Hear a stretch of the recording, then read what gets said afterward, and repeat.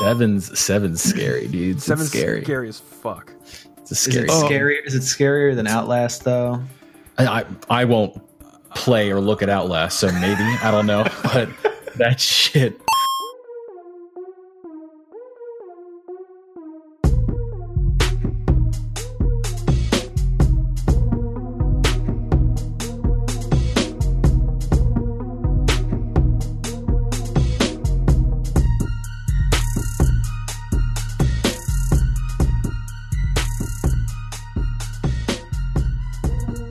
Welcome to episode 202.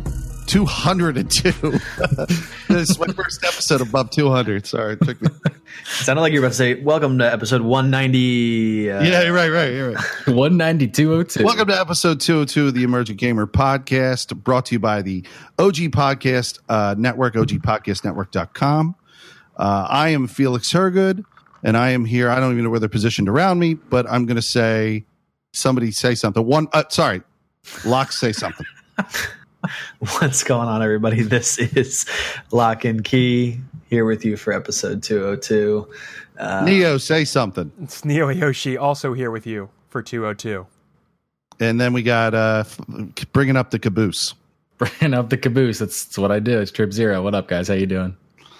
Yeah, it was a failed. It was like a super failed Hubble telescope mission. Like I was about to ask how you're. I do not know science or mechanics, and we nearly died in space. Man, that's why I didn't hear anything about it, man. It's a shame we can't look at stars anymore. God damn it. I did see, in line with that trip, I did recently see a preview for the new Apollo 11 documentary, and I want to see it. Mm-hmm. It looks outstanding, but shit does look good. Little sidebar. I saw that in the time that I haven't seen you, so I wanted to mention that. No, it looks really good. I saw First Man on Locke's recommendation. That shit was really good. I really want to see that too. I hahaven't watched it. So good, dude. Well worth it.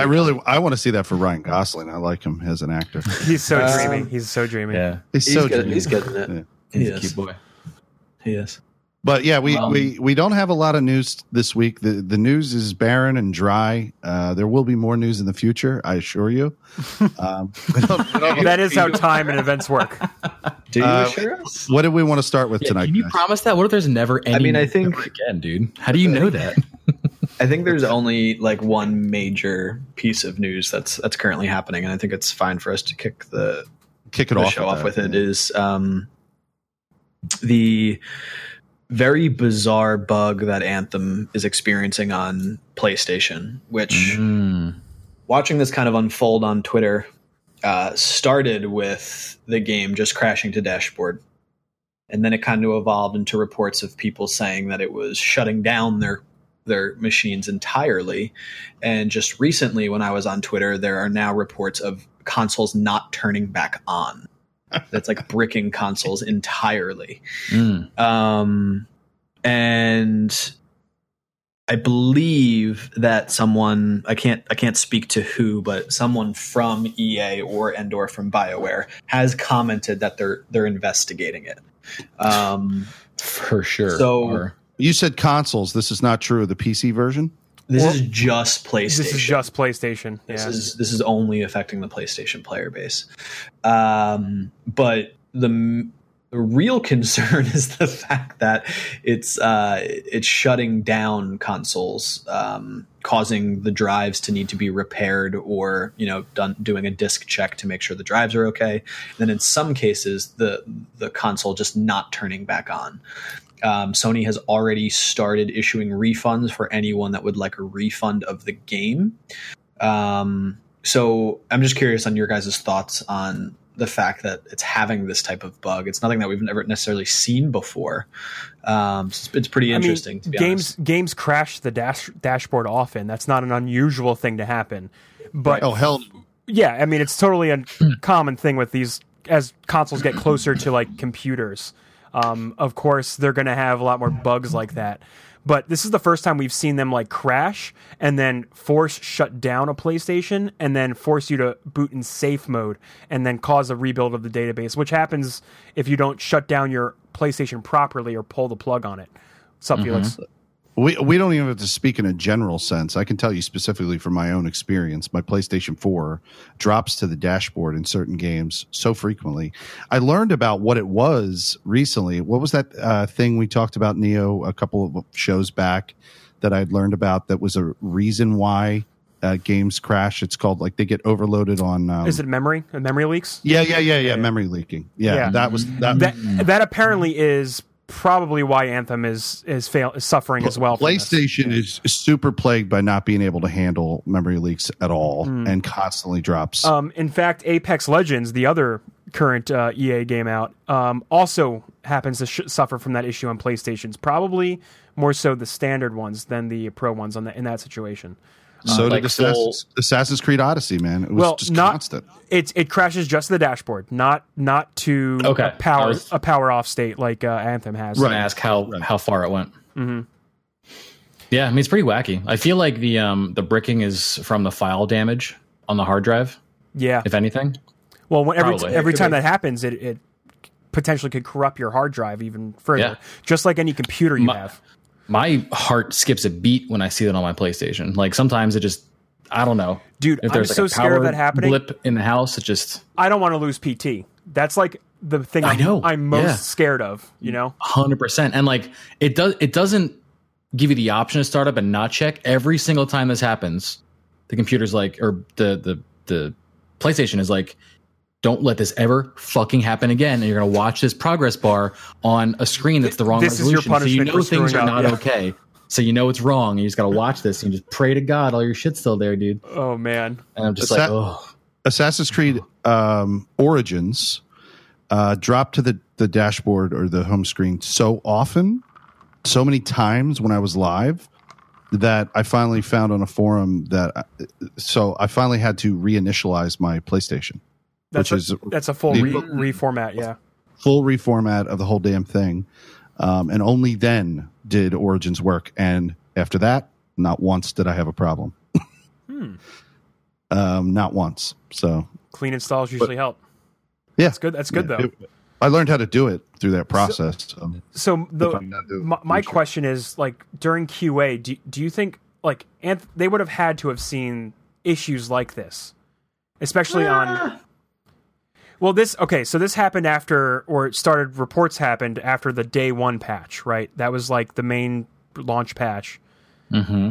Probably not enough QA time on that patch as opposed to like the gold master. So, like, think about the amount of extra players that are playing it once it's live versus the QA phase. Right. You know, with any game, like, you would hope that something completely like broken like this would be caught by QA, but with the amount of people that are playing the game, like, things are going to be found that, you know, previously they weren't able to uncover because they just didn't have that many hands, you know, in the game.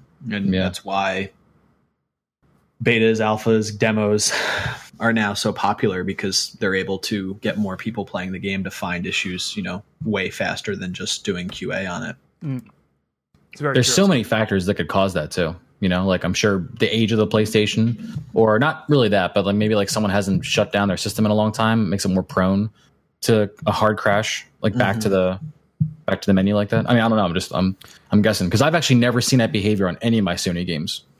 Crash back to the dashboard. I'll tell you I know it happens for sure, but one thing on my PlayStation that happens pretty much all the time. One of the media, like the apps I use to watch media, will literally crash every time I boot if I like fall asleep watching something and I boot it back up, it will crash on startup and then cause me to crash. So like if it did like a sleep power off, or like a sleep rest mode. What rest mode? I was looking for what they call it.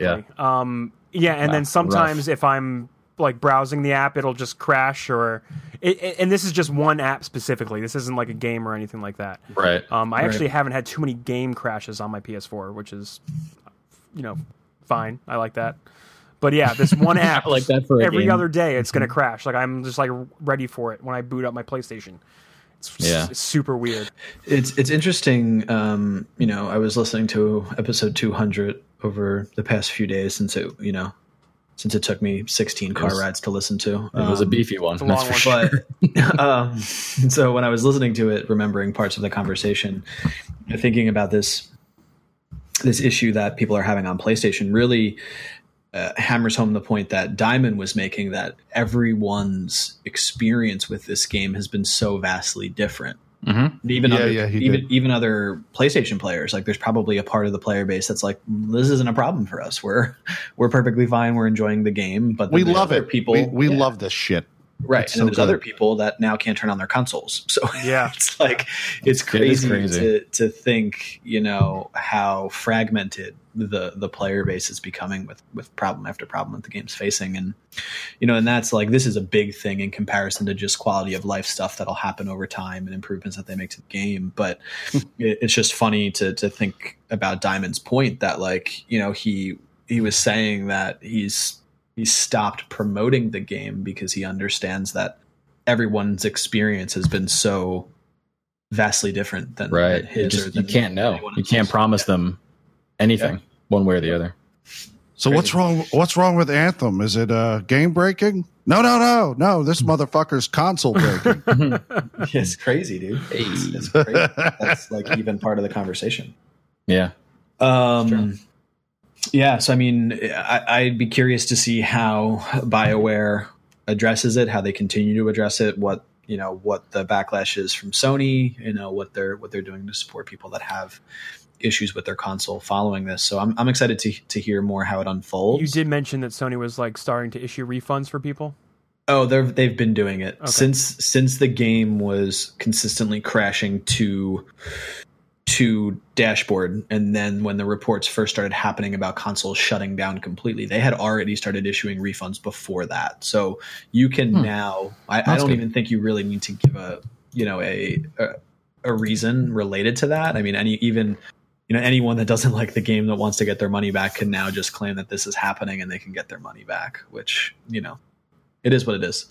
But I would, something that we talked about, I think before we officially started recording the episode and we were live, was something that you mentioned, Trip, which is, I do appreciate how vocal BioWare has been as a developer with their game, right? Like they have been very transparent. They have been vocal through social media, things like Reddit, Twitter, and things like that. Like they're not hiding from this issue, which is great. I mean, they might not be responding as fast as people would like, but it's not like they're just ignoring the fact that this is a problem. I mean, it's a good point. I mean, we love to kind of hold the microscope up to this game as like the newest live service game, but if you compare it to any live service game that's ever been out so far, I think they have the best track record of response, not only like communication response, but like actual game patching of things that have been broken or not working in the game properly, or not something that a player likes in the economy, and but pre-launch they were very vocal about things they expected kind of to communicate about, and then I think when the game actually launched, everyone was like, "Well, what are they doing? What are they saying? They've been pretty talky up until this point." And then they came out with like a full list of notes and like next step plans and shit like that, because you do have to kind of get your own ducks in a row before you can promise a bunch of things. And I think even that like little amount of silence before they're saying, "Okay, here's what our plan is, here's what we're saying," I think that's even faster than like Massive was or the Bungie was in year one. Oh, for sure. Or like Bethesda. In Fallout. I don't even fucking count that game as a game anymore. Just fucking just this blip on the radar. It's nice. They did release the failed game. experiment. They released Felix, the game. You're shaking your head because you don't agree. Of course I don't agree. Dude, the game's broke. I played it. It was not broken. We both played it. It's not great. But the cool thing is, it points to that unevenness. It's still a problem. No, it definitely. Some people had a good experience. Other people did not. Some people had an experience. Some people had one of those. Some people had a bad one. Right. No, I think it's great that BioWare is being so vocal about this, because it feels like from the state that they're releasing the game in, it's not the full, I want to say, package that everyone, I want to say, was expecting. So them taking in player feedback this early and this quickly is pretty good, and we'll see what they do with it, because player feedback is coming in like droves. Like people, everyone has something to say about Anthem right now, whether it's good or bad. Like people are enjoying it, and there are people who are really not enjoying the direction that they took with it, which happens. That happened with Destiny 1, and Destiny 1 grew into a nice, beautiful, big boy. It grew, but it struggled for so long. Like nothing actually got changed until a year after launch. Longer, like for a lot of things, like it took till year 3 to fix things to feel like a complete whole game. Yeah, like sure. I guess like year 2 is when it rounded. Like Taken King is when it rounded the corner, but it felt fun, like finally, and like and repeatable and grindable. But think about like Division, dude. Like Division was banning their own players for playing the game. Yeah, which is something that BioWare has done. Yeah. That was at launch with Anthem for Division. Well, yeah, when we were first playing Division, there was there was like one mission that you could cheese that was allowing you to drop gear like rapidly, right? There was like one like was it the raid or was it pre-raid? This was pre-incursion, so this was very early, and it allowed you to do something where there was like a mechanic with a gate. I think you went out. I think you boundary broke and got somewhere else, and then you could like pick this guy out from like safety, kill him, get loot, killing him. And they were banning people that used that exploit. And this, what's the word? Wow, that was so long ago. Yeah, no, it happened when the game first came out. Oh, I barely remember. I barely remember. Yeah, I mean, we talked about it. We had a whole episode about it because we were comparing and contrasting how to like it's not just not how you handle your community. You don't ban people for doing something that exists in your game that you missed. And I mean, I thought that was like a pretty standard opinion to have, but that is literally the rule that like Bethesda is currently following. They have been banning people who have been like finding the secret dev room, and there was a guy who put 900 hours in, and they thought he was duplicating ammo. So they banned him. I heard that story too. Yeah, that was the whole thing. So you can't do it, dude. You can't. Yeah. So Glad, who's a very big PvE and speedrunner in Destiny, was playing Anthem, and he took advantage of a farm and a glitch, and he got banned. Originally, indefinitely, until the soapbox that his Twitter took over, and then he partnered with people from BioWare, and they gave him a 2-week suspension from the game. But like, that's still ridiculous. It is. Yeah, it is just it is like the loot cave room. Do you remember the loot cave from Destiny 1? In Destiny 1, they didn't ban people. They didn't ban people. They made a joke out of it later. Right. Like there is a difference between exploitation, like DDoSing, taking advantage of network code and things like that, versus like taking advantage of a glitch that is in your game. It would like literally be like someone from Nintendo coming and snatching your Super Mario N64 game for taking advantage of a bug that exists in the game. Yeah, that's exactly what it would be like. That's ripped to all speedrunners right there. Right, exactly. It's like those are things that they use, Like acknowledge the fact that like this exists and you learn from it. You don't ban a player for doing it. Like if Glad was somehow affecting other players' experiences and it was manipulating network code or doing something like that, like that's vastly different than just taking advantage of a glitch or an exploit that exists in the game. And we're all relatively on the same page with this, but apparently with this whole Glad situation, it brought the debate like back out from under the rug, and people are like, well, you shouldn't be exploiting games. And I'm like, how? Like, what if you did this shit by accident, because it's in the game. Yeah, it's theoretically a thing that could happen, especially the bosses at the end of the Tyrant Mines in Anthem. I think if you're on their body when they die, you get an immediate loot drop, and then the game has the loot drop animation, which means you could get double loot. If you're just there by accident, you're going to get double loot, regardless of your like ability or intention to skip that. And then you get banned for that shit. That's not cool. And like, let's pretend you're that person. And if you run into it, you go, oh, if I do this, now I can get this much loot. So now I'm going to do this. Yeah. And it's not his fault. That's like him just using the game's rules to his advantage. Right. That's so it. in the first like 3 or 4 months of GTA Online coming out, right? There was a glitch that gave you it was like $3.4 billion or $3.4 trillion of in-game currency. And all you had to do to get that was play with somebody who already had the money. Like they didn't give it to you. You just played a match with them. So I played a match with this dude and I came out of the match with $3.4 trillion or $1 billion in my account. and I didn't do anything. Like, I did nothing. Yeah. And I was severely worried that week that I was going to get banned randomly by Rockstar because I had all this money. I looked like somebody who'd been. How did they address that? Didn't they take the money away from everybody? Yeah, one day there was a patch, and all the money went down to, I think everyone's account went to $500,000. They took away none of the toys, though. They were all still a part. They're all to this day still like. So they didn't want to mess with the economy.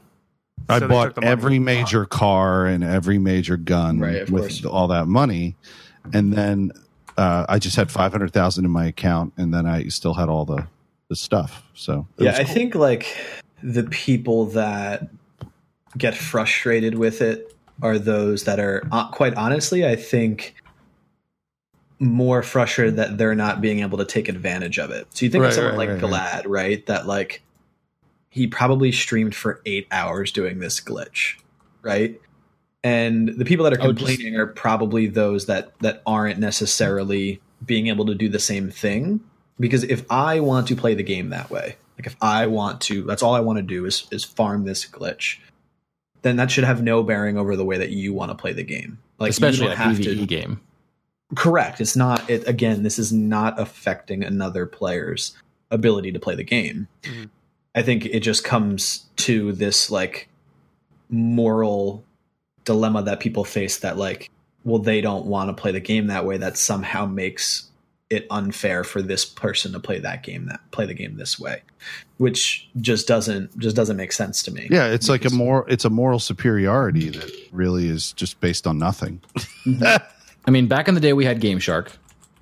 And you could just fuck a game up and feel amazing while playing it. Again, you're not impacting another player experience. You're just doing what you want to do in the game.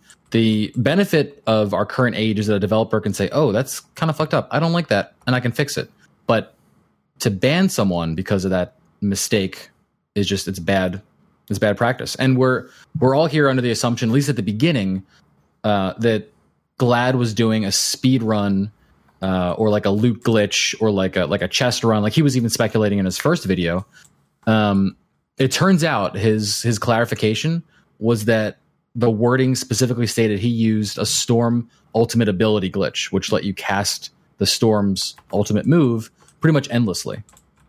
And that was the glitch that actually got him the ban. And that makes even less sense to me than running a chest loop or speed running like a boss to get his loot quickly. Like you're using an ability in the game. Like there's an exploit to make it run faster. Just patch it and be like, oh, hey, we fucked up. You know, it's weird. And it's like very ban hammery. Yeah. I feel like, this is something that developers probably go through when they don't necessarily know how to handle that. You have to think that like this is BioWare's first time handling an online game like this. Like they haven't necessarily even dealt with this themselves.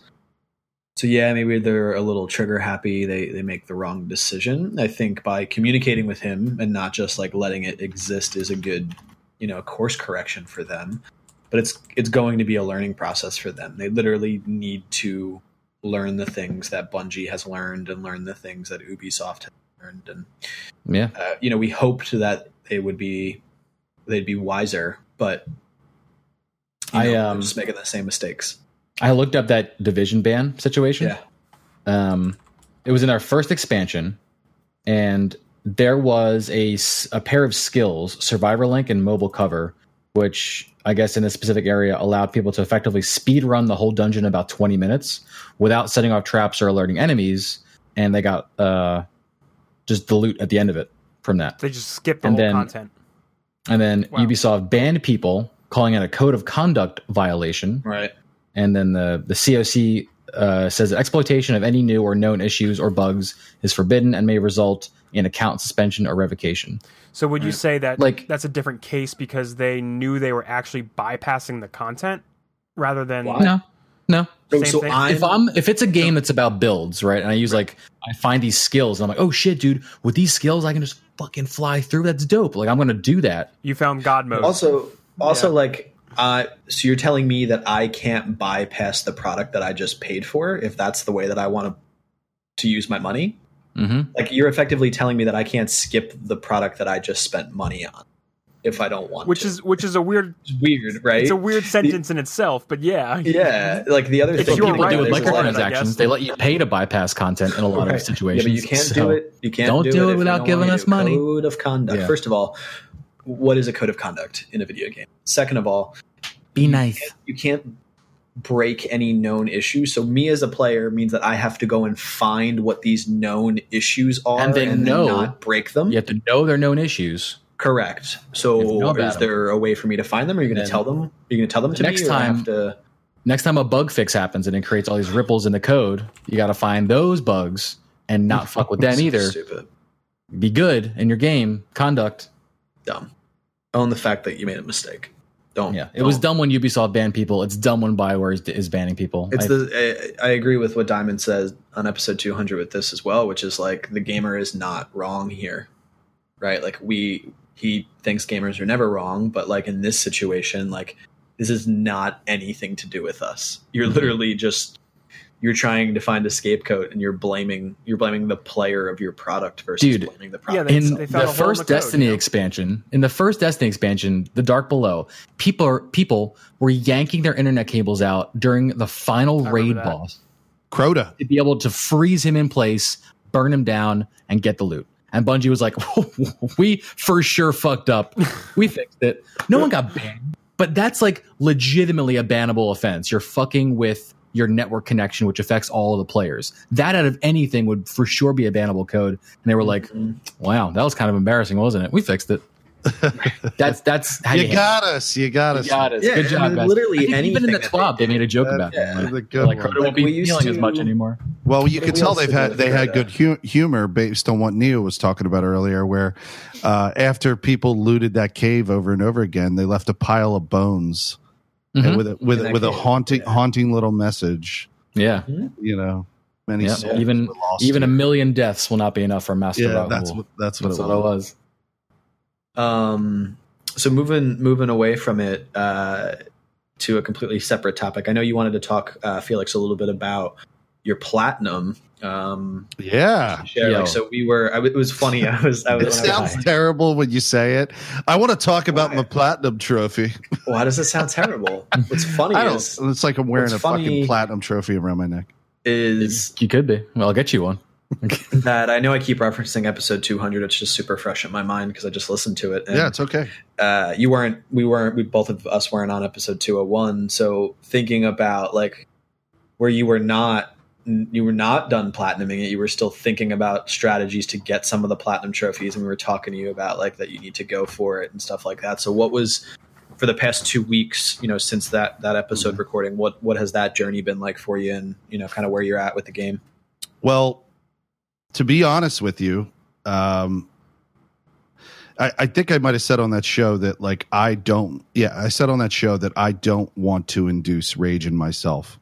Right. Like the kind of ugly rage. I thought it was your whole shtick, so that surprised me. You did in the last show, and I told you. Well, there's a shtick, and then there's like the shit that hits the wall, and it's like this is going to make me throw myself out of a window. I reference back to the experience. Is Locke okay? He's Oh, okay. Your head was down and stuff. Having a keyboard issue, and I muted myself to try and fix it. That's okay. I just wanted to make sure you were all right. I wasn't sure if you were vomiting or fixing your slammed keyboard. right into that brick wall of content. It's okay. So I reference back to my experience when I played Uncharted 4 on Crushing, which did produce an awful lot of really entertaining clips and everything like that. I remember. But you need to understand that how I was feeling behind the scenes after I accomplished that. I literally, when I accomplished that, couldn't go to sleep for hours. Was it the after adrenaline? that. Was it just coursing through you? It was how anxious I was feeling for hours after I had completed that. And remember, I do morning streams. I had completed that in the morning or in the early afternoon, and I was still not able to sleep that night. Right? So like, yeah, it's great and it's entertaining for other people, but I genuinely, honestly have some kind of like biochemical issue when I get that rage induced. And it's not good for me. It's not healthy, and I don't want to die young. So I want to do less of that. And I want people to be more entertained by just me as a person, not just those are good goals. As good a goals to have, you know. Yeah, I mean, I don't think that should be like. So in fairness to my reason own why people health, watch you. back to the point though. So in fairness of my own health, I don't want to do the hardest possible things in a trophy run on stream anymore. I'm done with it. So like you didn't do a lot of the Resident Evil stuff on stream? I absolutely did not do the 2 hardcore runs live on stream. Oh, interesting. If people had witnessed what I turned into, it would have been a laugh riot. Like a drooling puddle of like my precious kind of like Lord of the Rings like pain. I was like Lord fucking, of the Rings. Yeah, like I was Precious. Gollum and I was trying to get the ring. Oh, like wow. that's how crazy I was to get this like trophy. And you know, Mrs. Felix was just like ready to punch through the wall to get at me to shut me up. You know, like she's gonna take all those consoles one day and be like, you know what? Because it was hard. It was super hard. Like and here's the thing: I did not do that on an S Plus. With there's no way I'm ever going to. Like, I don't think I can handle the level of pressure. I mean, to do you an get S Plus, anything from if you do that? Is it just bragging rights? Here's the way I rational. Yeah, that's it. Because you get unlockable. You get like from Claire, you get an unlimited submachine gun.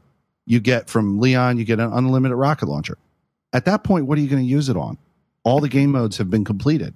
There's no additional game mode after that to use it on, right? You can get both hardcore trophies by getting an A-rated playthrough. Which means you do it in at least under 4 hours, which I did. So, yeah, I mean, don't kill yourself if that's all you need. Then I just wanted the trophies. You know, that's all I wanted. I got them. But the William Birkin 3 fight, which is the one in the octagonal room where he chases you all over the place as a giant super monster, is one of the hardest fights I've had. It's not Gimme God of War mode in God of War, New God of War. Which is the hardest thing I've ever played. But it's like, it's hardly manageable. And it's especially, I don't even know how it's managed when you don't have any bullets or ammunition. What I went into that with, I earned when I did my S Plus run, which was an unlimited handgun. And I could just shoot it over and over. So that's what you were again. using the handgun? Yeah. The unlimited handgun is how I was able to accomplish it. Now, it was still hard as fuck. I don't even know how somebody does it with limited ammo. I don't. Like, I would have to play it many, many more times. Like they might not to have understand to. That. I mean, what you just described is probably the way that someone does it. Yeah. No, to get an S Plus, you can't use the unlimited handgun. It's something. But you earned it by doing the S Plus. That's how you got the unlimited handgun. No, I did an S Plus on standard, not hardcore. What I'm saying is it's a progression, dude. Like, it is. So for the S Plus for hardcore, you can't use that, but that's not what I'm talking about. For your trophies, you did it probably the way that it's intended. Oh yeah. So you play the standard, you get the S Plus, you get the unlockable unlimited handgun, then you can use that for the hardcore runs, and that is the progression. Which made perfect sense. I also went through and got all the other trophy, which is the getting all the raccoon statues, which is something built into the game. And you get the raccoon statues, you get the unlimited knife. So cool. The first William Birkin fight, you can knife him to death in 30 seconds. Damn. And win the first William Birkin fight with the unlimited knife. Is that when he's chasing you around that facility area? Yeah. Yeah, so that's not even an issue. Like, I could do that fight on hardcore in like 30 seconds with that knife. So not an issue at all. But yeah, but it was good accomplishing it. I don't ever want to do it again. It was just hard. And the Super Tyrant fight on the Leon hardcore, it took me a while to figure it out, but like, man, it's not as hard as the William Birkin fight, but it's still just gross, like in how difficult they made it. But it was good. And one of the most annoying trophies is the stupid lore one. The lore trophy. Why? Because you got to get all the collectibles, the readables. And what did those dicks do? They spread it across all 4 playthroughs. So there's all 4 playthroughs have different. Yeah, there's shit you can only get.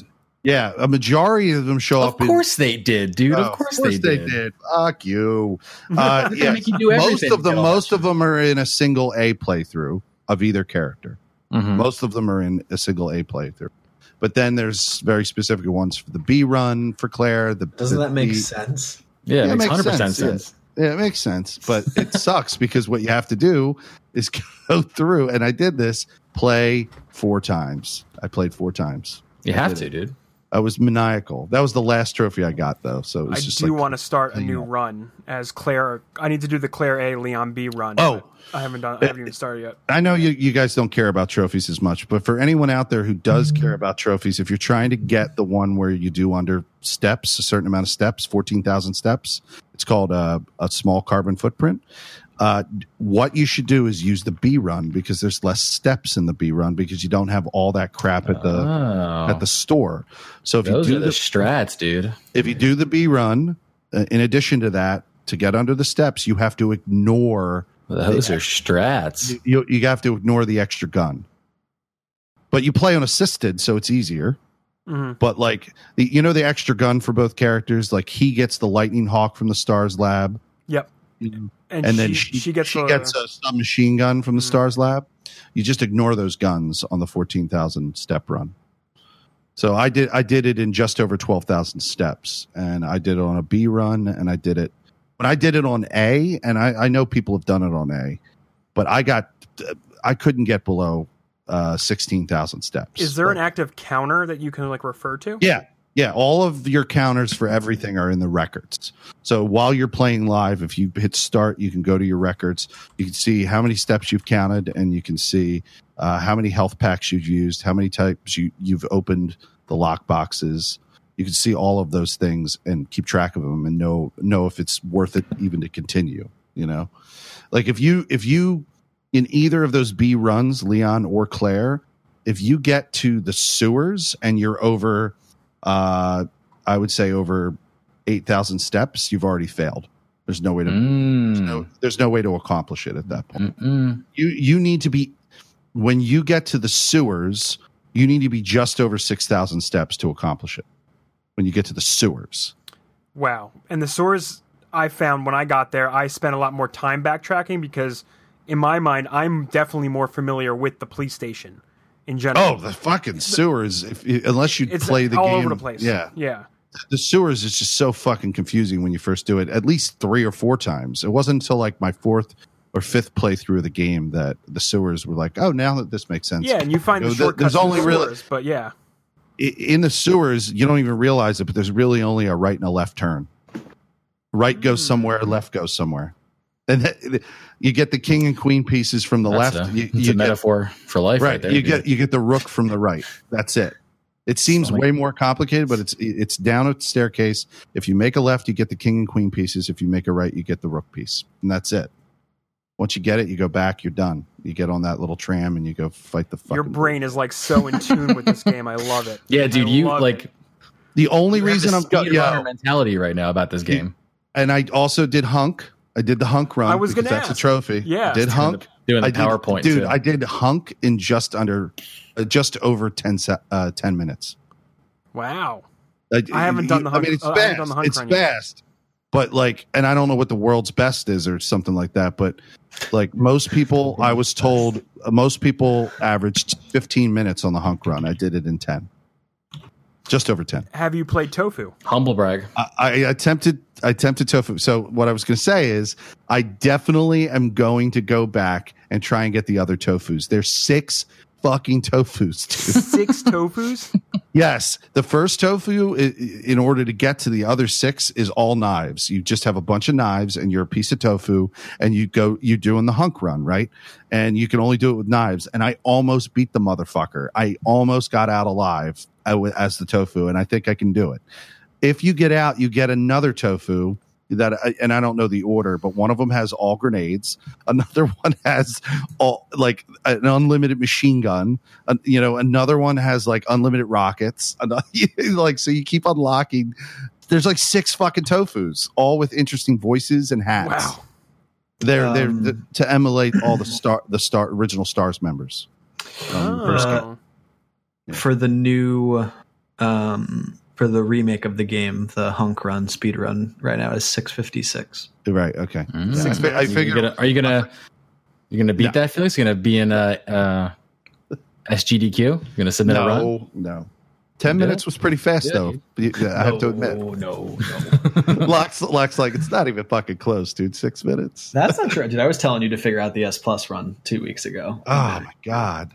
I get it, dude. You don't want to do it. You don't have to do it. There was this in my mind's eye after I completely finished it, Locke. To be honest with you, I said, I think I know what the strategy is that could get me through it, and I could probably do it.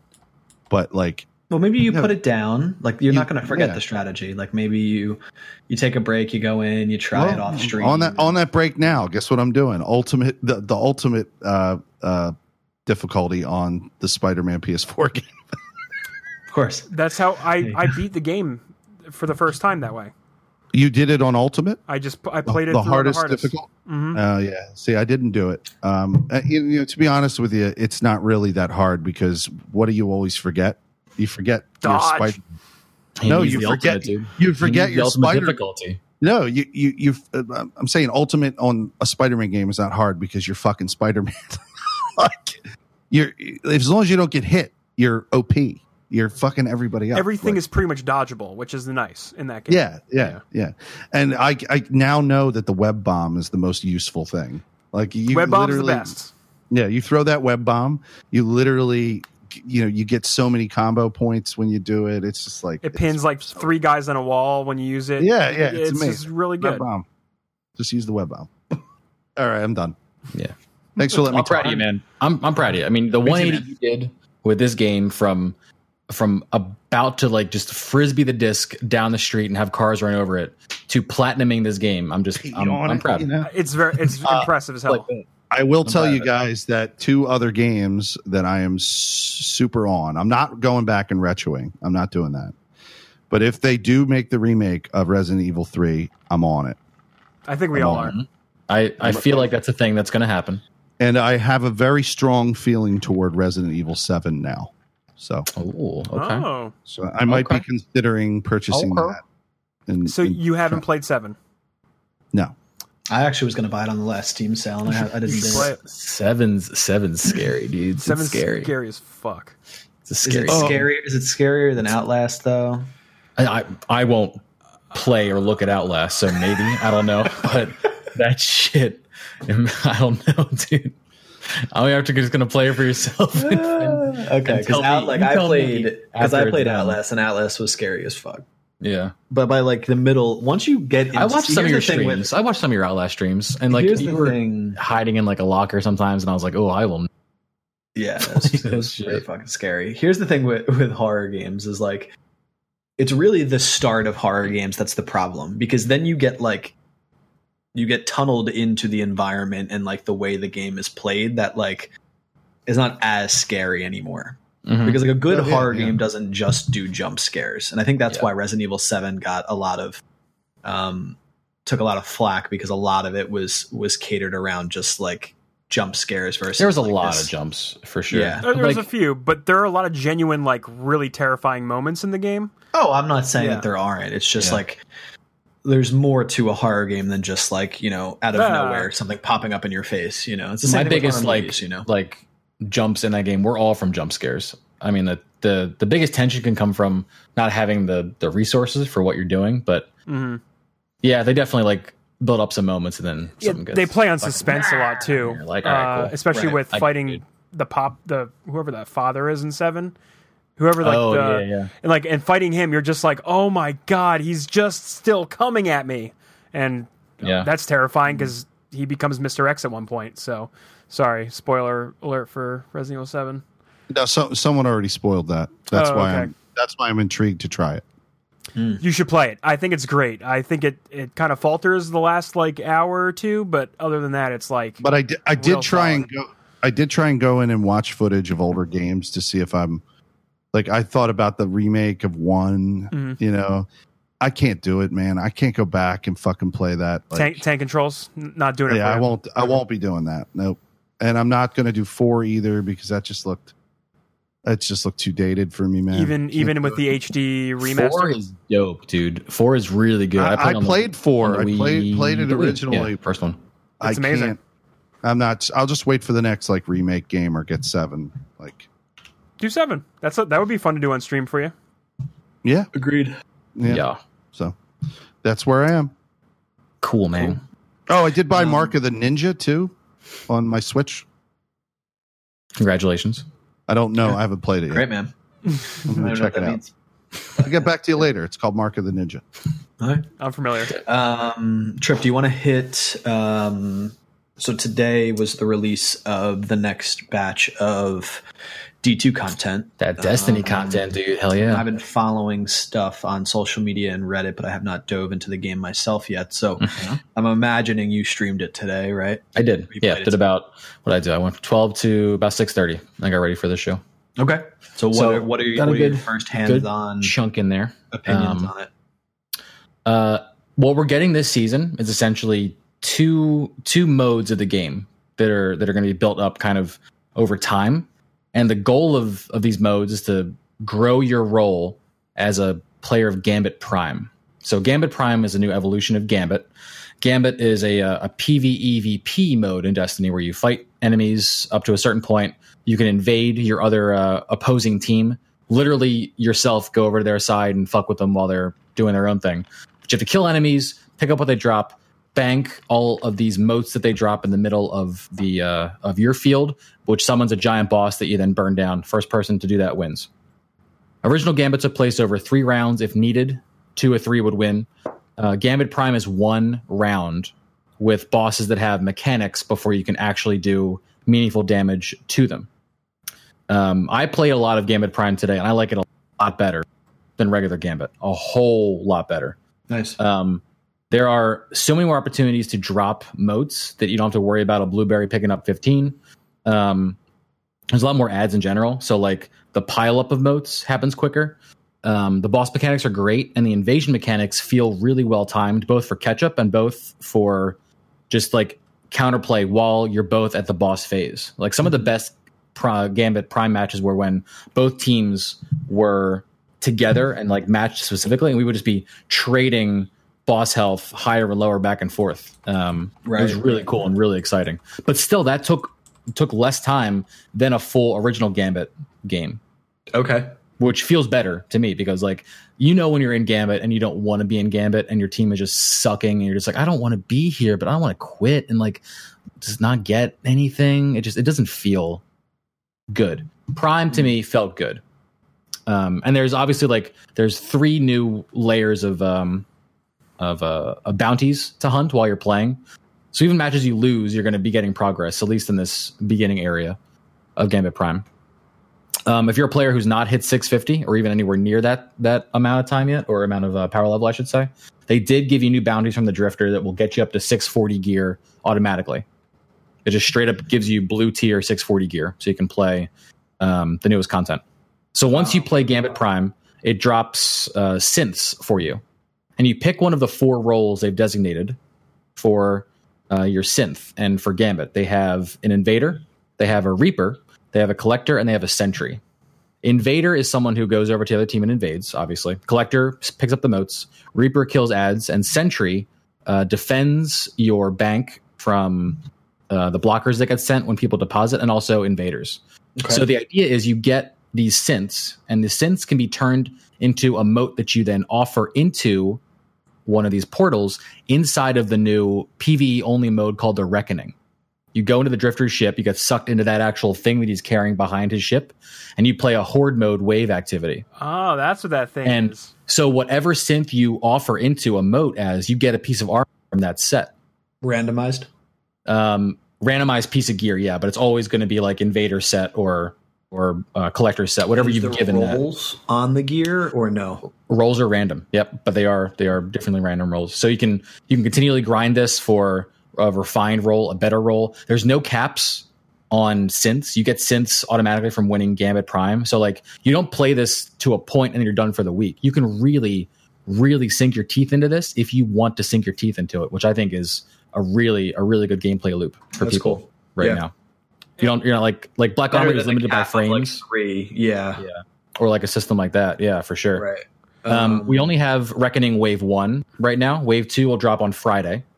And you essentially wager more motes to get more armor. So like right now, like the base layer of armor that needs tier 1 to play, you wager 1 mote. There's already a quest built in the first hour or so of the game to upgrade your mote generator. And you can now make rare level motes for 2 synths. You put 2 synths in and they have a rare mote that you can wager. But there's nowhere to put in the machine yet. That'll be Friday when Wave 2 comes out. And then there's the Wave 3, there's a legendary level of gear that you can get. The coolest thing is that obviously you wear a full set, you'll get a bunch of perks to whatever role you want to play in Gambit. But all these perks have numerical values. And a rare piece of gear is +3 to that lane or that style of play.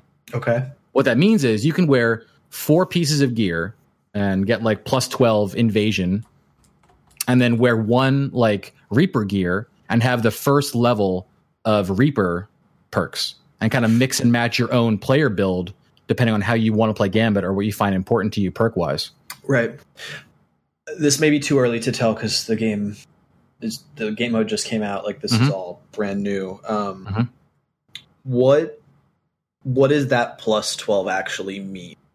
So when you equip a piece of gear, when you equip a piece of gear, it'll give you what all the numerical values, perks they're going to give you on your like character screen. But I forget like specifically. So like I guess what I'm saying is like, so is the invader like +3 damage output for invaders or +3 health? Like, is there actually a specific like perk that is being given? And is that where with those? No, it's more like so on a legendary set, every piece just gives you +3 to like your perk meter. So it's 5 pieces of gear, 3 points each gives you 15 points. If you're wearing 15 points of gear, you're gonna have every perk that the invader set has or that the collector set has. But they're all tiered. So like you can wear 2 pieces, get +6, and have like level 2 of those perks. Okay. There's no like numerical value to like damage. So I guess like collecting that you're having from the numbers on the gear. Do each of these roles have a generic ability that they're responsible for? I guess that's what I'm not understanding. Like this +15 is giving you value to what? Like what is the ability that you're getting these point values to? And that's what I guess I'm trying to understand. Is this the colored armor that you get? It is. Yeah, which this is a great idea. This is the first time that Bungie is doing like actual specific gear for specific roles for a specific game mode. So this opens up the door for a lot of possibilities. So I'm super excited about this. Exactly. I guess just from not diving in yet, what I'm interested in is like, is Reaper's, thing that they can, take more damage when they're invading. And then is that slider +15, meaning they can take more damage than +3? Or is it each piece of armor has a specific perk to that overall gear set? Does that make sense? It does, and it's neither or. I'm trying to describe this without having concrete examples, and I'm actually pulling up my inventory right now just to give you or be able to show you or speak it out loud to you what it kind of is. Yeah. It's all about how much of any one class you want to play as. That's all the numbers represent. Because lower tier of gear gives you like +1, like a rare piece of gear is +1 towards whatever ability stack. Like a rare piece is +2, and the legendary piece is +3. And having 15 power on anything gives you that full stack as long as you're like playing on that gear set. Right. So let me, for example, I'm in my character gear right now, and I'm wearing, just because it's the most powerful arms that I have, I'm wearing the invader arms currently. Okay. So I have the invader list up right now. If you have +3 invader, you get, while invading, ammo slowly trickles to your kinetic and energy weapons over time. Got you. Okay. If you have +3, grants an improved invasion overshield. +10, each guardian defeated while invading grants a temporary damage bonus once you return to your arena. And then 15 on invader is invading locks the enemy's bank. Stand near the locked bank to drain motes. Got it. So that's a really powerful ability if you're wearing the full set. But that requires you to have all the invader pieces on, because each piece only gives you +3. Right. But like I was saying before, you can only wear, like, say you just want to get your munitions ammo back and your improved overshield, you could wear 2 pieces of invasion gear, which will get you invasion +6. You'll get those perks, and then you can load out your armor with whatever else you want to wear. So there's a lot of ability to customize your shit to however you want to play, which I think is the best part of this. No, that's awesome, and that answers my question. So it was a hard concept to explain without like knowing what perks you got per set. Mm-hmm. But it's that in depth and that lane-y for each set essentially. Right. So the only thing we're gated at right now is the tiers of Reckoning, but those are going to be released kind of over the week. And then on next Tuesday, you get the Thorn Quest. Really, already? We're getting that on the 12th, which is the early access day for Division 2. So I'm tempted to boot the game up again just to try and get that.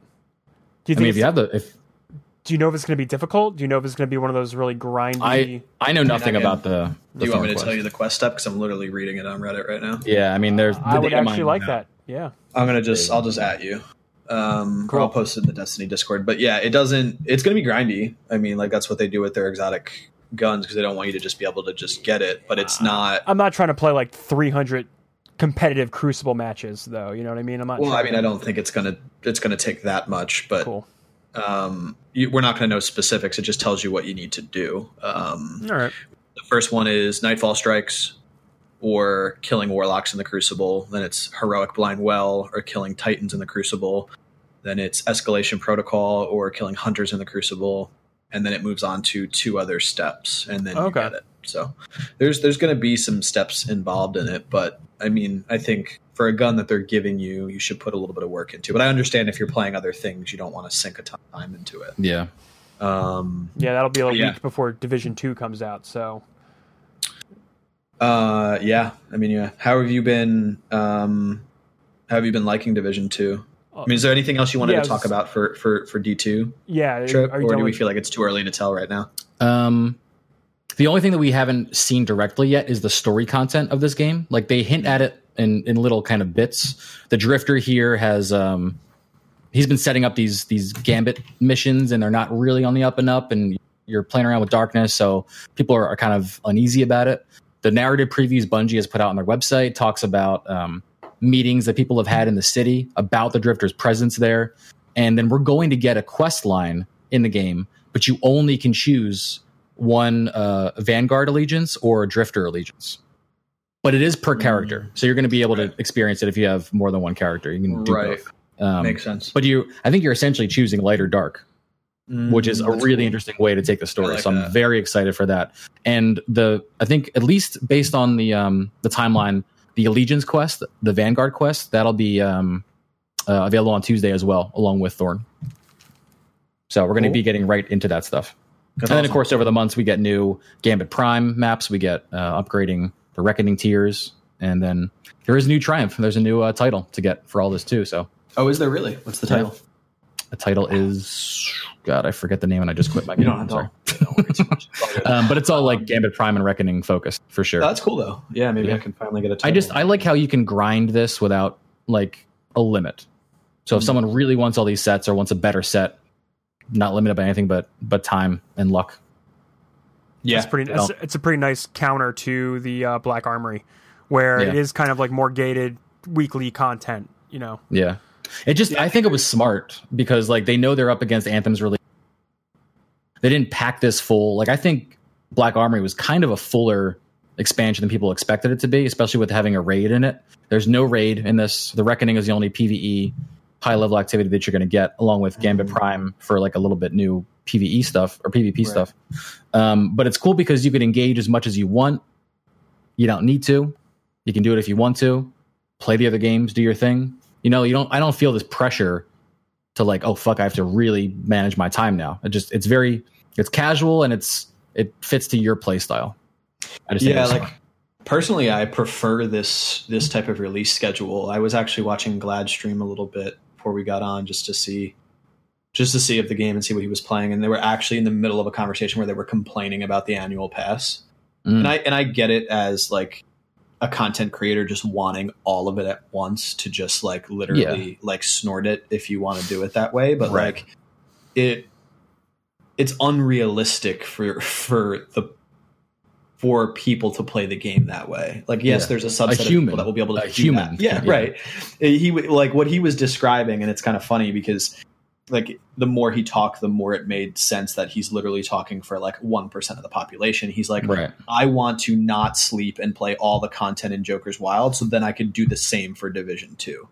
And he's like, well, now when Division 2 comes out, like I have to hop back into Destiny because new content's going to come out in another 2 weeks, and now I'm going to have to play both games. And it's like, well, yeah. I mean, that's how most people play games, is they play it over time. They don't like, not sleep for 72 hours. Right.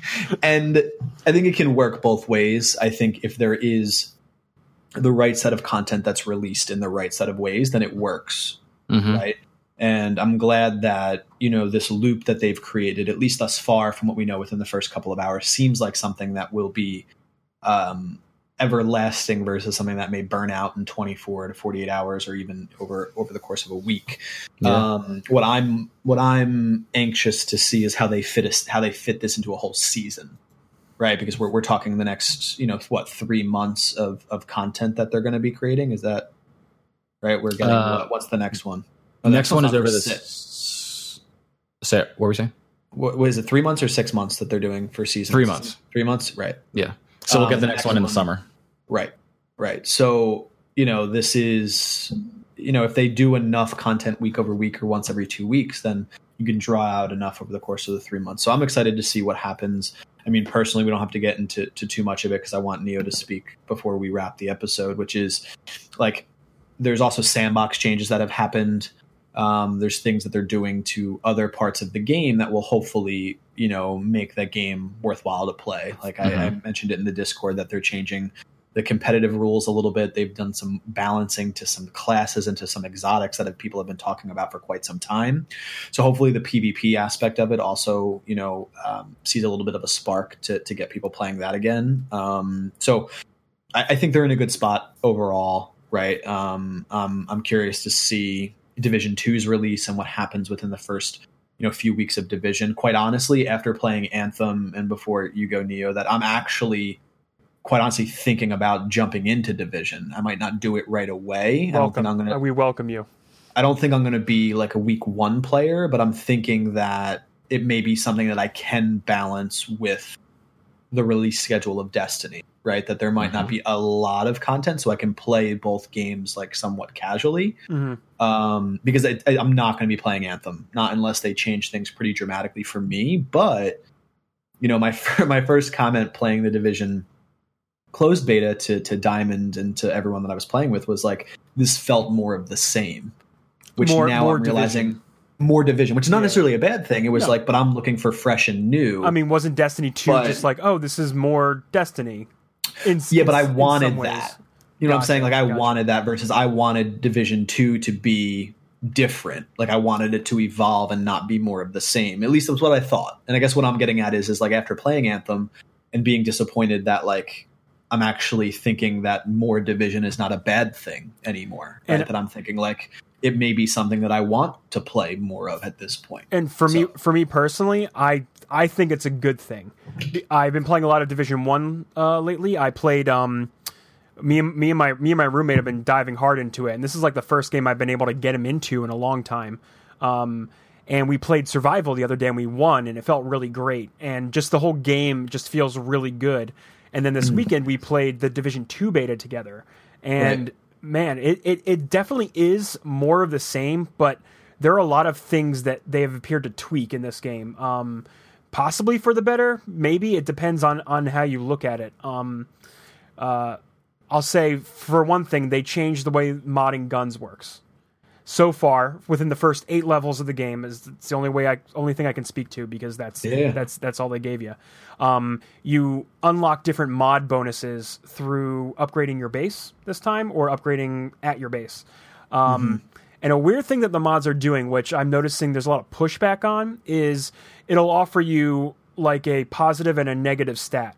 So like it'll give you plus 15% to accuracy, but minus 10% to your ammo pool. So like you're now like you have to like kind of balance things in a way where, okay, do I want to take this negative perk with this mod, or do I want to just run modless, or do I want to swap it for a different mod? Now, got you. The change means that you're not going to be hoarding a whole bunch of like mods and different different modifications for your gun. Which got really tedious in the first game. I gotta say, it was really hard to determine for me in the first game which mods I needed to hold on to and which ones I could just let go because I would never use them. So I ended up having like 80 mods in my bank that were taking up space for me. So this way, they're kind of like streamlining how the modding process works, which can be good or bad depending on how they pull it off. If there's enough pushback on these negative mods or the negative stats that they are attaching to these mods, I don't know. I think the case that people are making it's really weird that you're going to be taking away from a bonus and forcing me to not use a mod but we don't know because it's only the first 8 levels of the game. So level 30 can look totally different. Right. But I think what's interesting is I'm actually more interested now thinking about the evolution of the story, which, when I first hopped into Division 2, it was more like, let me just get my hands on the mechanics and see it and like see how it felt, see the menu changes, see the way that the gun system worked, like all of those nitty-gritty things. But what sparked my curiosity was when they started talking about the evolution of the story from New York to DC. Now, I still think, at least from my initial assumption, that New York was a much better map and a much better environment than DC has been thus far. I think the atmosphere in New York was very perfect. I thought it created a really amazing atmosphere. Felt very cool, especially with the quiet snow and just the whole nature of that game felt really good.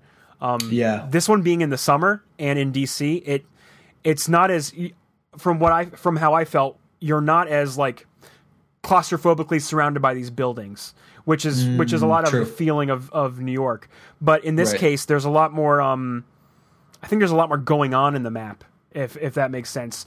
You're vertically going up into the first hideout that you find. You're vertically going up into it, and there's more people around. There are active patrols going on in the streets, and it'll tell you if they're gathering materials or water or whatever. And there's a lot more dynamic events on the map happening. So it's not going to be as quiet as New York either, because they want you to, it almost seems like they want you to go out in the world, and each hideout will have projects that you can work toward by, stopping issues in DC, in like the DC world, or gathering materials or finding certain items for people in the hideouts.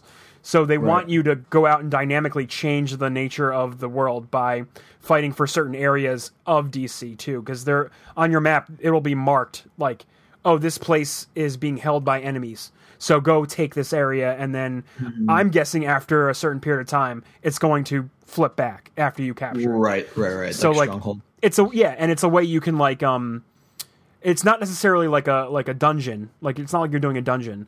It's like if you need to farm an area, go, okay, I need these materials, then I'm going to go and flip these areas. I'll take care of this hostage situation, or I'll take care of like whatever activity world event is happening at that moment.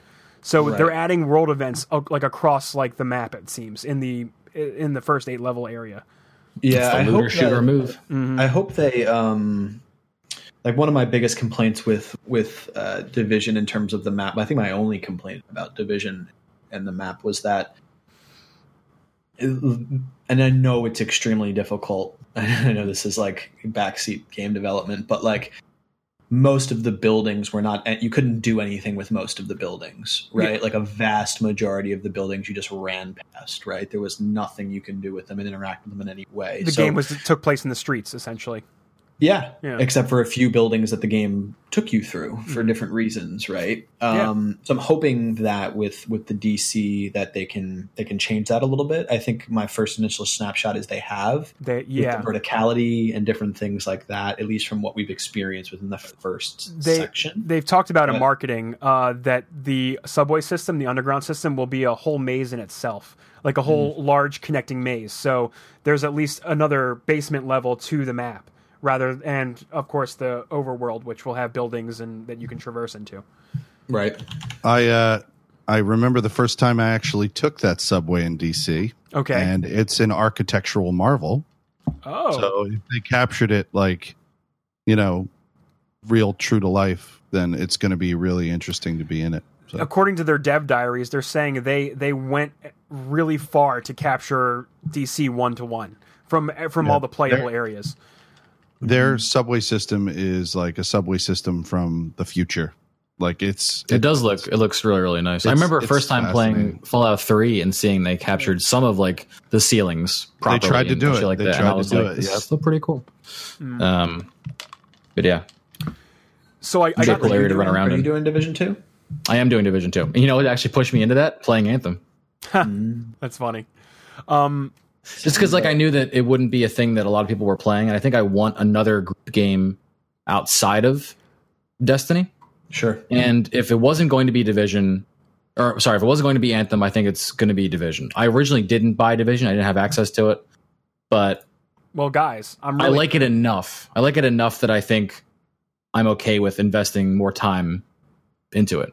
I'm really curious on what the raids are going to be like. There are 8-player raids in this game. So that could be pretty cool. Incursions, right? That's what they call it. Well, in Division 1, the end game, a lot of the really hard end game activities were called incursions. They have used the word raid, though. These are straight up raids. In marketing, yeah. The cap for a party in the first game was 4 players. So they're upping it to 8 players this time for these specific events. Now, I'm wondering, are they going to do it like Destiny does and create like a really elaborate way to perform these activities, or are they just going to be straight up like, this is my team, we're going to shoot our way through? Well, you're not fighting aliens, so what kind of puzzles are they going to create? Well, they could do things like, stop the bomb or defuse this, or I think there is an ability. Yeah, I think there is definitely an ability for them to use your class abilities in the way that you work together as a team in an interesting way. I don't think it's going to have the same puzzle mechanics or things like that Destiny is known for. I hope that they're just not harder sponges to kill. Yeah, that would suck, man. That'd be a terrible experience. That's one of the things that they've changed. They've changed the amount of sponginess that each enemy has. It's now changed to you're shooting off armor pieces of these things, and then once you hit their weak spots, then you can take them out very quickly. So it kind of feels a lot better. You're not going through magazines to finish off enemies in this case. Yeah, that was my biggest problem with the Division. That's why I dropped it, because of the sponge. That's definitely get boring. For sure, it can. So I'm interested. I'm interested if they'll do, because they have a pretty good matchmaking system in Division 1. So I wonder if the raids will allow for matchmaking. If that will be, they said that it'll be off limits. They said you need a preformed party. I think specifically. Do we even have 8 people playing that game? Division? I don't know, man. This might be if it there's at least 4 of successfully. Us. Oh, us? I think we can pull it off. I think it's doable. I think we can have enough people. Right. I mean, I forgot what I was going to say. Well, there's a bunch of people in the Emergent Gamer Discord that's going to. Of course, and I haven't been keeping track of the Division 2. We're trying to figure out there are 8 people that specifically want to raid and are playing. Yeah, which Division 2 I know I'm interested in doing that if possible. I know my roommate here is definitely interested in trying that. On Diamonds 3, Trip is 4. If Iron is Iron's 5. Iron will be playing. Andy, I think. Did Andy say he was playing? Andy 6. Yeah, I think is Jay. I think there's enough people. Yeah, we have 8. I think we're fine. That's a clan right there. Yeah. Quail's playing. Yeah. All right, I'm gonna buy it. Hell yeah, boy! If you get now, I know I'm not a. I'm literally looking at these different pre-order guides, and it's making me want to punch my fucking. I bought the standard one, and it gave me Ghost Recon Wildlands. So all of them give you a free game, which is cool. I mean, I guess that's one thing. The gold edition, which is $100, gives you the year one pass and 3 days early access. I'm going to be honest, I did that one. And the ultimate edition, which is $120, gives you additional digital content. So definitely not doing ultimate because I don't need their additional digital content. So it really comes down to, do I want the year one pass or not? I'm going to buy it later if I think the game's okay. Yeah, I think if I'm going to do it, I'm going to do the standard, I think. I did the pass bundled in just because I figured like 3 days early is kind of valuable in content creation. But that's a very personal decision. Oh, for sure. No, you're absolutely right. Like I would, like for your brand, I would definitely invest in the 3 day early access. Everyone else is going to, so right. You're kind of in a position where it makes the most sense. So there was one problem I ran into in the beta. Oh, I remember what I was going to say about how matchmaking works. I'm sorry, I'm backtracking a little bit. There's a new feature that you can shoot a flare up anywhere in the world, and it will call other agents for help. And then other agents... They ripped that directly out of Monster Hunter. I think you shoot a flare in Monster Hunter too, dude. And then it'll call other players who are just like in the hub worlds or just running around the world, and they will literally come in and help. And you can do the same thing. I kept hearing that in the beta, like agent required assistance. And I was like, I want to turn this shit the fuck off, dude. This guy keeps telling people I need help. But it's a great way to be like, oh, now I'm going to party up with this person and do these activities, or call someone. No, it is. And why wouldn't they implement that with the raid? Matchmaking for a raid intrinsically have this like idea of needing teamwork, and if you just put some random schmuck in there with no like mic, they're not that's my concern. Like the required, specific aiming. Then you and back out, and right? Like how is that any different than picking a random blueberry from an LFG group? Like you're rolling the dice either way, but you're having to find other means to do it. You can't Can you matchmake through Destiny? You can't matchmake raids, right? No, I'm not saying that like Destiny does it better. Well, they have guided games, but what I'm saying is that like I don't think the blueberry argument is a good one because players are having to do it anyway. Mm-hmm. I wasn't making an argument against the rando. It's just about not having the matchmaking. Like if you have in-game matchmaking systems, usually you're not talking to anyone. They just pop in and play. Or unless you use like the in-game chat system, which is always terrible. At least it's going to have a chat system, so that's good. Yeah, but also the benefit, we do it with Destiny all the time, is here's my link to my Discord, join it, because that's how we chat anyway. Right. Because you're on PC, right? So, but I think it's silly not to have the option. I mean, I think it takes almost no work to give people the option to do matchmaking for it. But neither here nor there. But I'm glad to see. Yeah, there were a few issues I ran into, though, with the beta. Okay. So there was a lot of audio issues that I was having with it. For example, I streamed it on Saturday and I couldn't use my headset because there were literal pieces of the audio missing from, I guess, whatever the mix was. And I couldn't turn off surround sound. Like even toggling off surround sound in my headset didn't make it work. The only way I could get it to work was to put the sound back through my speakers and then I could hear things. On top of that, shooting certain guns after a certain point or doing like certain sound effects that should be there just disappeared. Like I had a shotgun I was using at one point. All of a sudden I could not hear the shotgun firing, but then you would hear the reloading, but then you wouldn't hear the firing. Don't like that. There were certain sound files that it just felt like bugged out and just stopped working. Right. Again, it's a beta and it's definitely worked a lot better than the Anthem betas that I played before. Those were very much like very wonky, but that was like the only issue that I like pretty much experienced.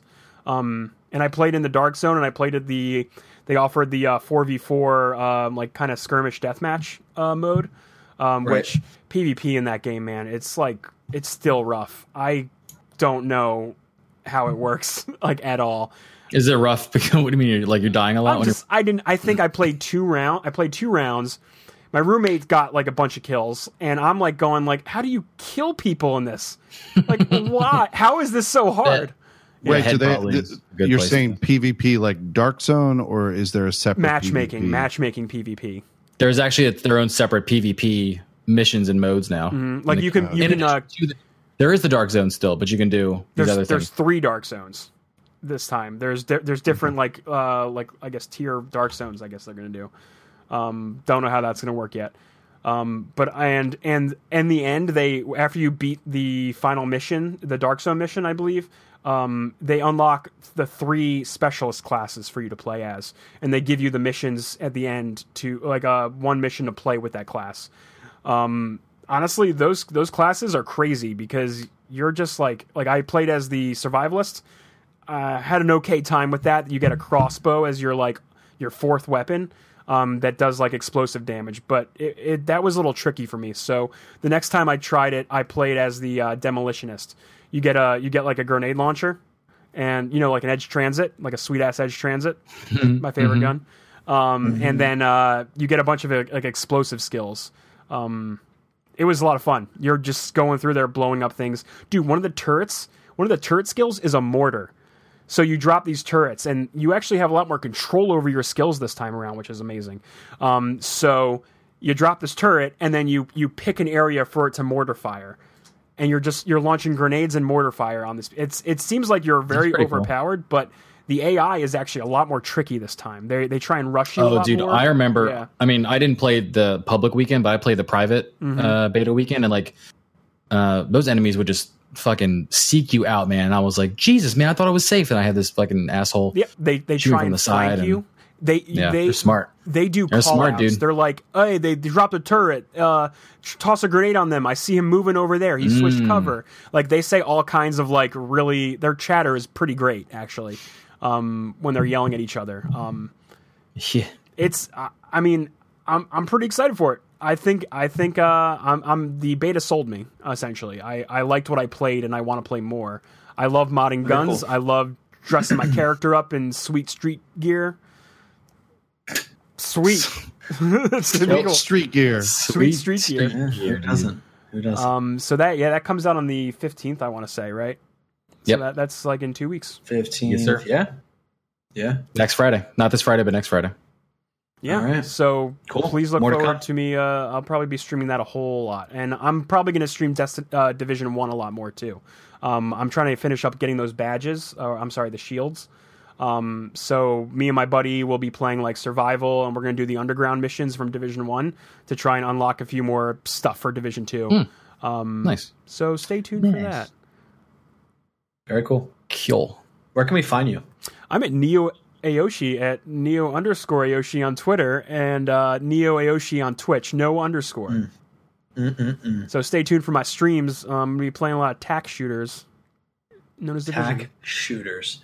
Trip Zero, where can we find you? You guys can find me on mixer.com/Trip0TV, and then any other social, Trip0TV. I'm very easy to find.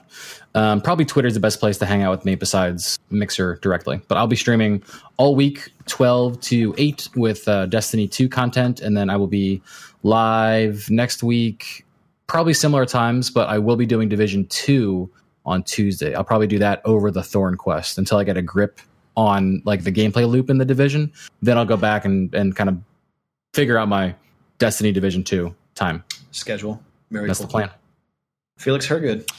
Yeah, so you can catch me twitch.tv/Felix Hergood and mixer.com/Felix Hergood simultaneously.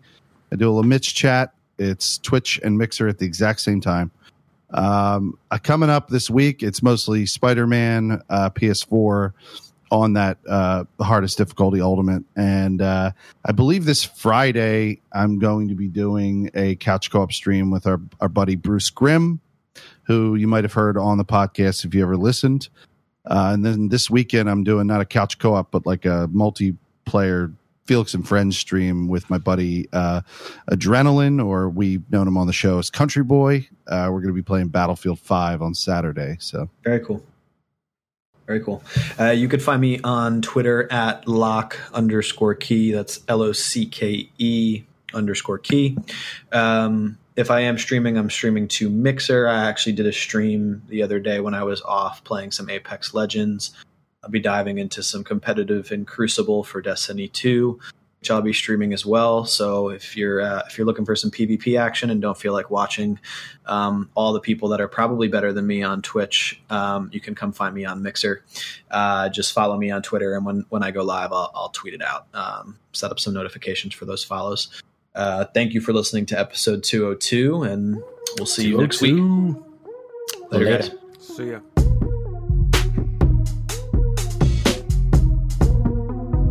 Yeah, I don't have much to talk about other than I just like how you said in the chat, I can only talk about my platinum.